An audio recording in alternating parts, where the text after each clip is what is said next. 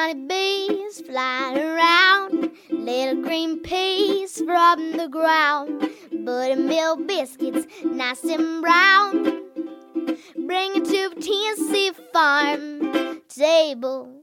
Butter beans, peas, beets and chard, chickens running in the yard, catfish frying in that lard. Bring it to the Tennessee farm table. Cast iron skillets good and hot, watch it steam and crack and pop. Cornbread bacon in that stove. Bring it to the Tennessee farm table. Pick them maters good and ripe, dropping black and candy stripes. Look at 'em loading down those vines. Bring it to Tennessee farm table. Bring it to Tennessee farm table. Welcome to the Tennessee Farm Table podcast and broadcast, a show that is dedicated to the people of the state of Tennessee who produce, prepare, and preserve food and agriculture, often with that Mountain South Appalachian flair. And on occasion, I just might have a guest from our neighbors from surrounding states here in the Southeast. This is your hostess and producer, Amy Campbell.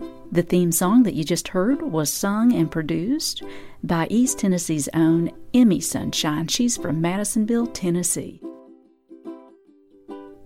Today we are setting the table with winter squash, specifically the cushaw.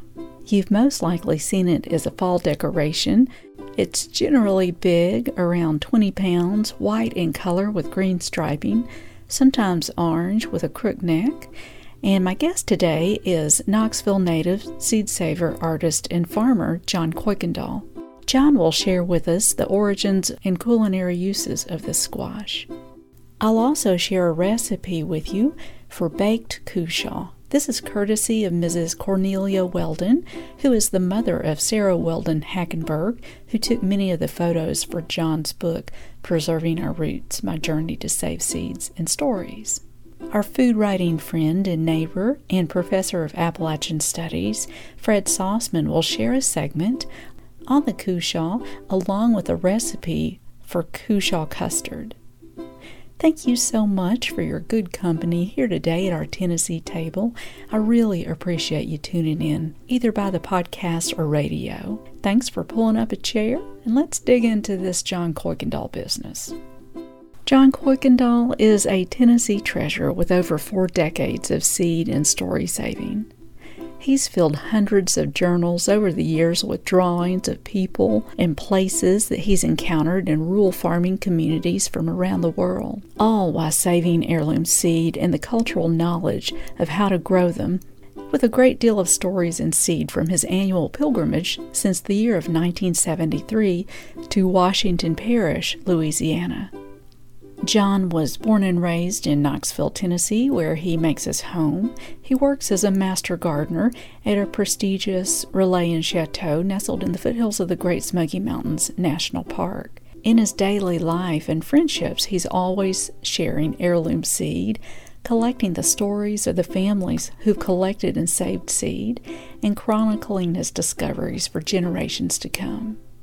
In John's book, Preserving Our Roots, My Journey to Save Seed and Stories, which was written by Christina Melton and John, published in 2019, he shares a wealth of materials from his journals, photographs, and over 40 recipes and stories of the seed and families who've saved them and have hosted him in rural Washington Parish, Louisiana since 1973. Like we say around here, John is a Tennessee treasure. So let's join with John and dig into this cushaw topic right now.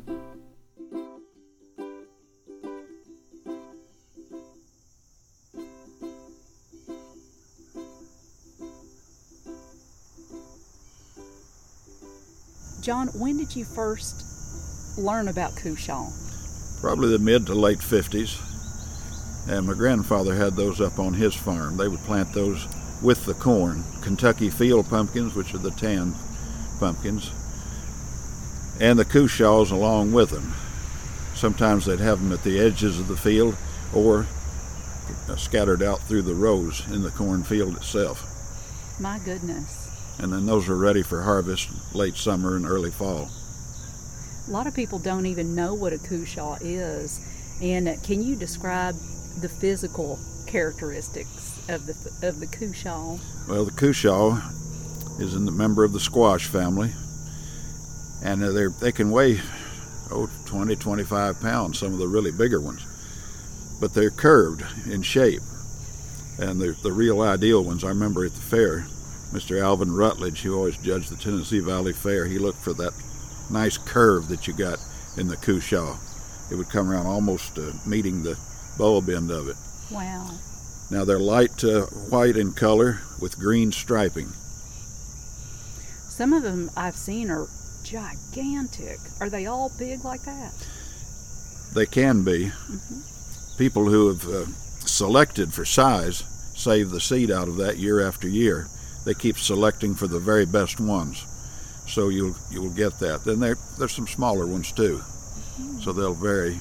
And there's also the orange cushaw. It has orange striping on it, but the most predominant one is the green stripe. Do you know the origin of the seed? Cushaws came to America in 1700 from the Caribbean. I'm not sure which island or islands, but they quickly became favored in the Southland, grown all over the South on farms, and in the mid-Atlantic states, and I think later in other states as well. People, throw their stuff out by the side of the road, and some people just use cushaw for decor. And by the side of the road in Maryville, I passed about 2 or 3 times this gigantic cushaw that was thrown out. And Did you rescue it? I did.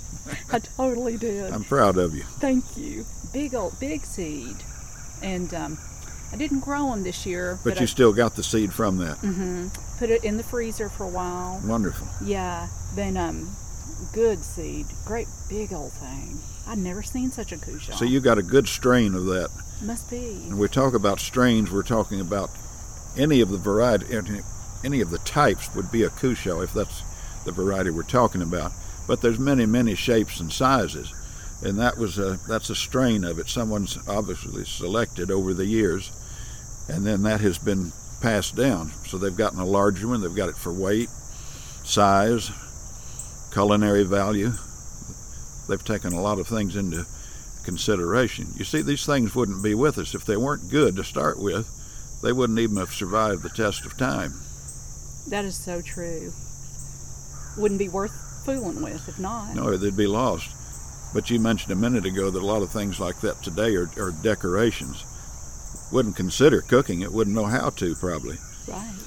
So it sits out on the front stoop for a while, along with the orange pumpkins, which rot down before Halloween.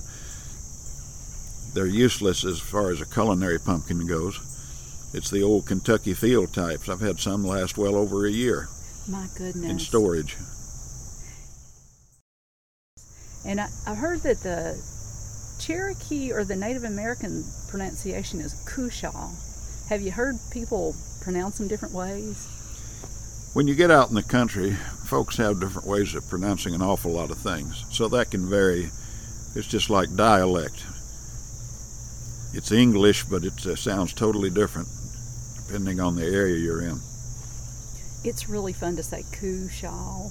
Cushaw is a good name, good word for it. And does it grow up north, just south? Where in the country can it be grown? It could be grown almost anywhere. I sent seed of it to an Indian reservation in Oglala, South Dakota, one year when they were looking for seeds for the Indians to grow out there on that reservation.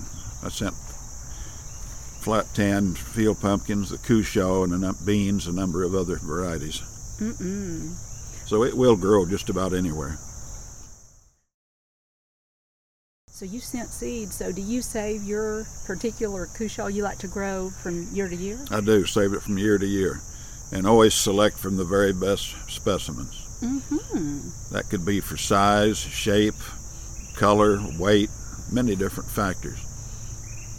Well, where did you get your seed? I got that from a farmer years and years ago. I can't remember his name now, but that was passed down by an older gentleman years ago. Are all Cushaws an heirloom variety, or have they hybridized Cushaw seed? Not to my knowledge. They all date back to the original. Oh. Or as the old folks say, they're branch kin to it anyway. I love how you save seed, John. Tell me why you save it. Well, it's so important. We went through a long period of time where we forgot about the old seeds and the old varieties. Modern agriculture came in. Your small farms began to disappear. People were leaving the farms, moving to cities. So a lot of those things fell by the wayside. When the old ones started to die out, there wasn't anybody left to carry that on. Luckily, however, there were a number that did, especially in your Appalachian region. The Appalachian region is more diverse as far as seeds available than anywhere in the country, by far. So old varieties like that have persevered and been handed down to us.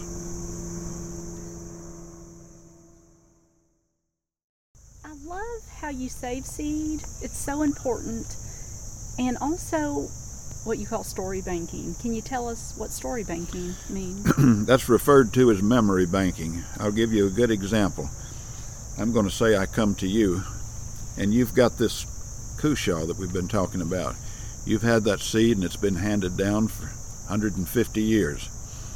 I come to you, I want to know your name, some of your family history. Where did this seed come from? How was it grown? How was it used? Anything from recipes? How was it stored? Anything at all that relates to that. And some history too. Very often there's some interesting history that go with the seeds that we save. And so that you're passing on that story. Otherwise, what would you say? Well, here's some Cushaw seeds. And I'd say, yeah, I see that. What else you got to offer? In other words, I haven't given you anything you can take away with you. Something that brings that to life. It's like meeting a person. Well, there's that person in front of you. But until you really sit down and begin to know their history, who they are, then that's when the real story unfolds. So true. It is. Do you and Ashley cook with Cushaw here at your house? We have, yes.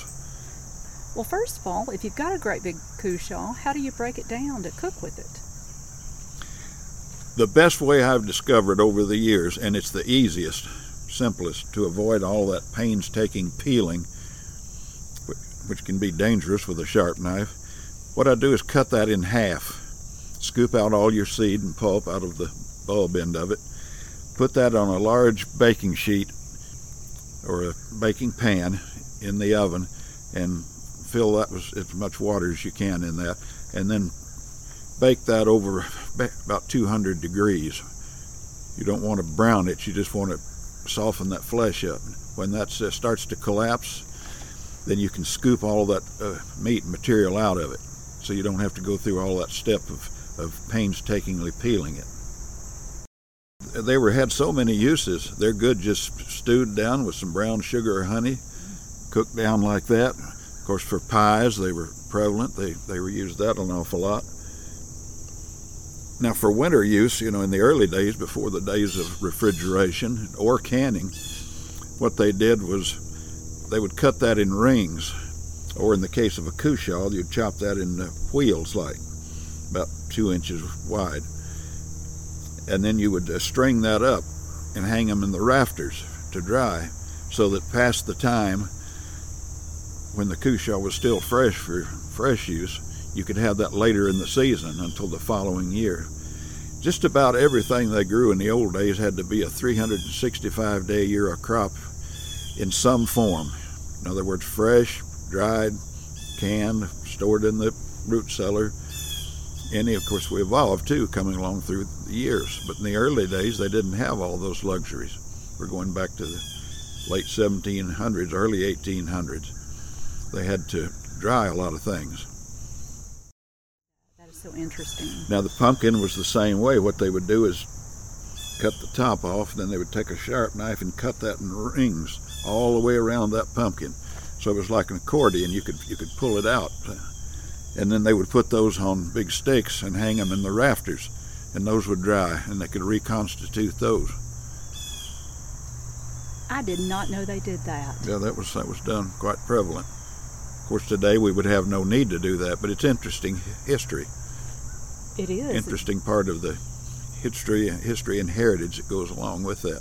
Absolutely.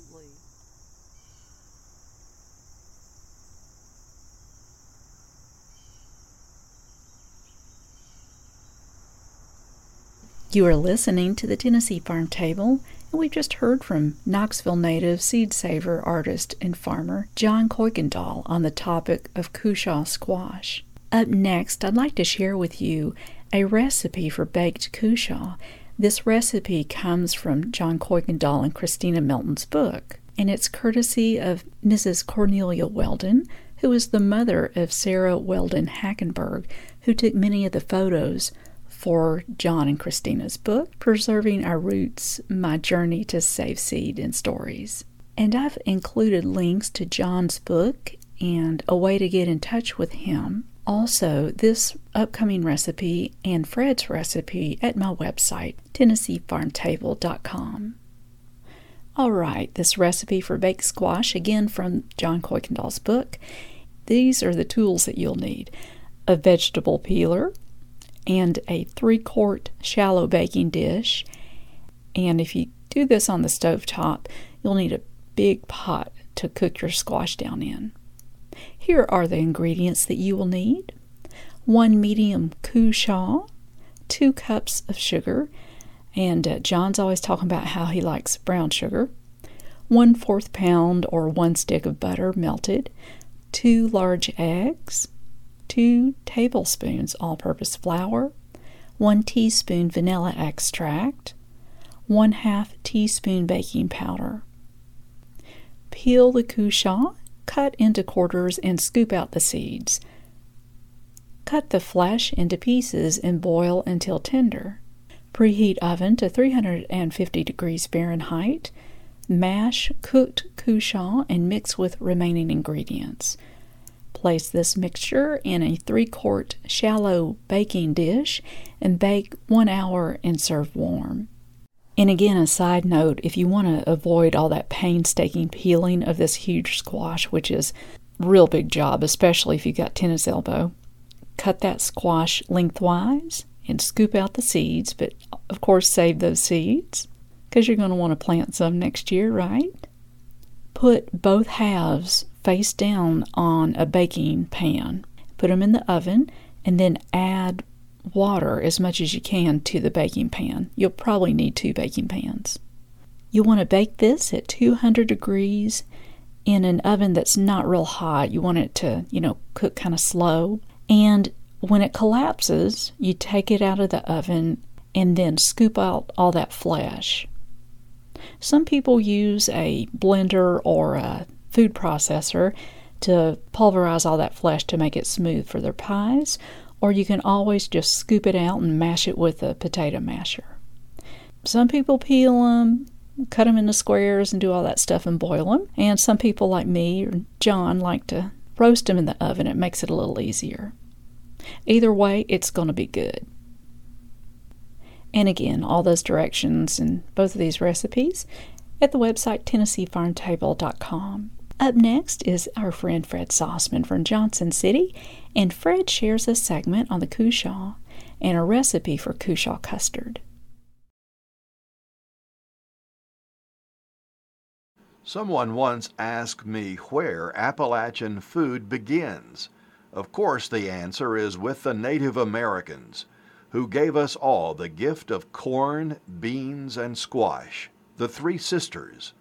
One of those treasured gifts is the cushaw, the green-striped or sometimes orange-yellow-striped crookneck squash that appears at roadside stands all over our region beginning in September. The word itself, cushaw, reflects the Native American heritage of the squash. In mountain kitchens, this Indian squash met up with the English tradition of making pies. Talk to most mountain cooks about pumpkin pie, and they'll quickly redirect you to the cushaw. Appalachian scholar Loyal Jones always said the cushaw had another advantage over the pumpkin. If you grew pumpkins on a hillside farm, they could roll loose and break your ankle, whereas the cushaw, with its crooked neck, would catch a hold of something and stay in place. And that's where the best of the cushaw is to be found, in that crooked neck. This is a recipe for a cushaw custard, which is actually a pie.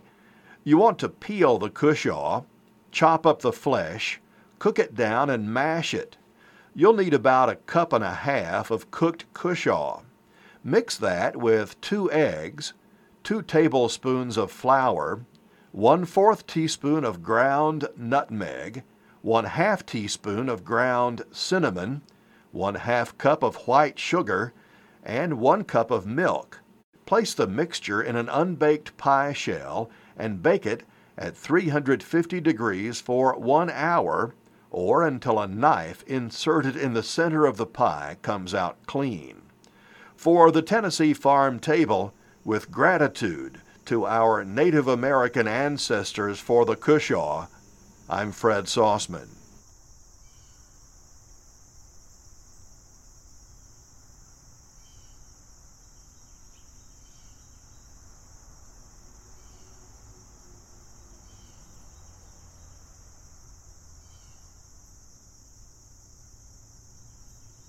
If people don't know who Glenn Roberts is, how would you describe his work and what that man is like and what he does?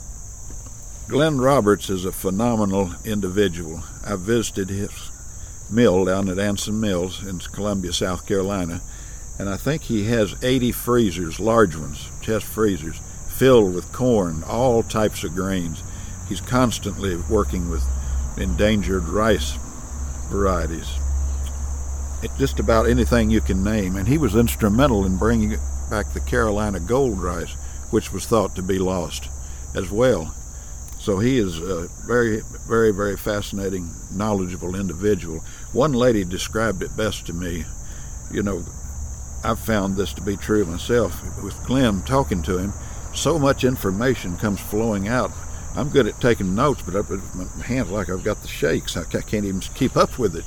But this lady said it best. She said, trying to absorb knowledge from Glenn Roberts is like trying to drink out of a fire hose turned on full blast. And I love how you and he like to swap some jokes. Oh, gosh, yeah, nonstop. Don't you have fun when you're with Glenn? Well, a little wine doesn't hurt either. There's a lot of wisdom in one of those bottles of wine. Oh, there's yet another good little nugget, John.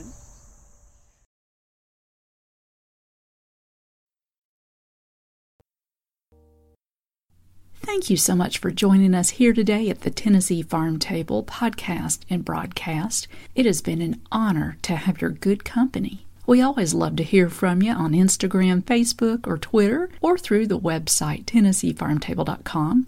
I'd sure love to hear from you and swap some recipes and stories.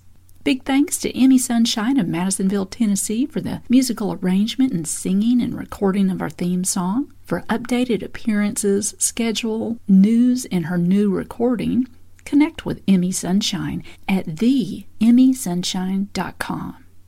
We hope you have a good week and keep on digging. This has been a Campbell Creative Incorporated production.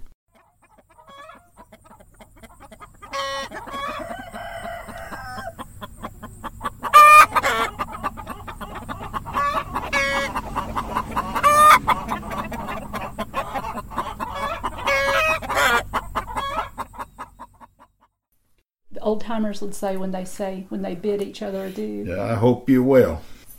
I hope you will too, John. Until we meet again, that's going to be soon. Good deal.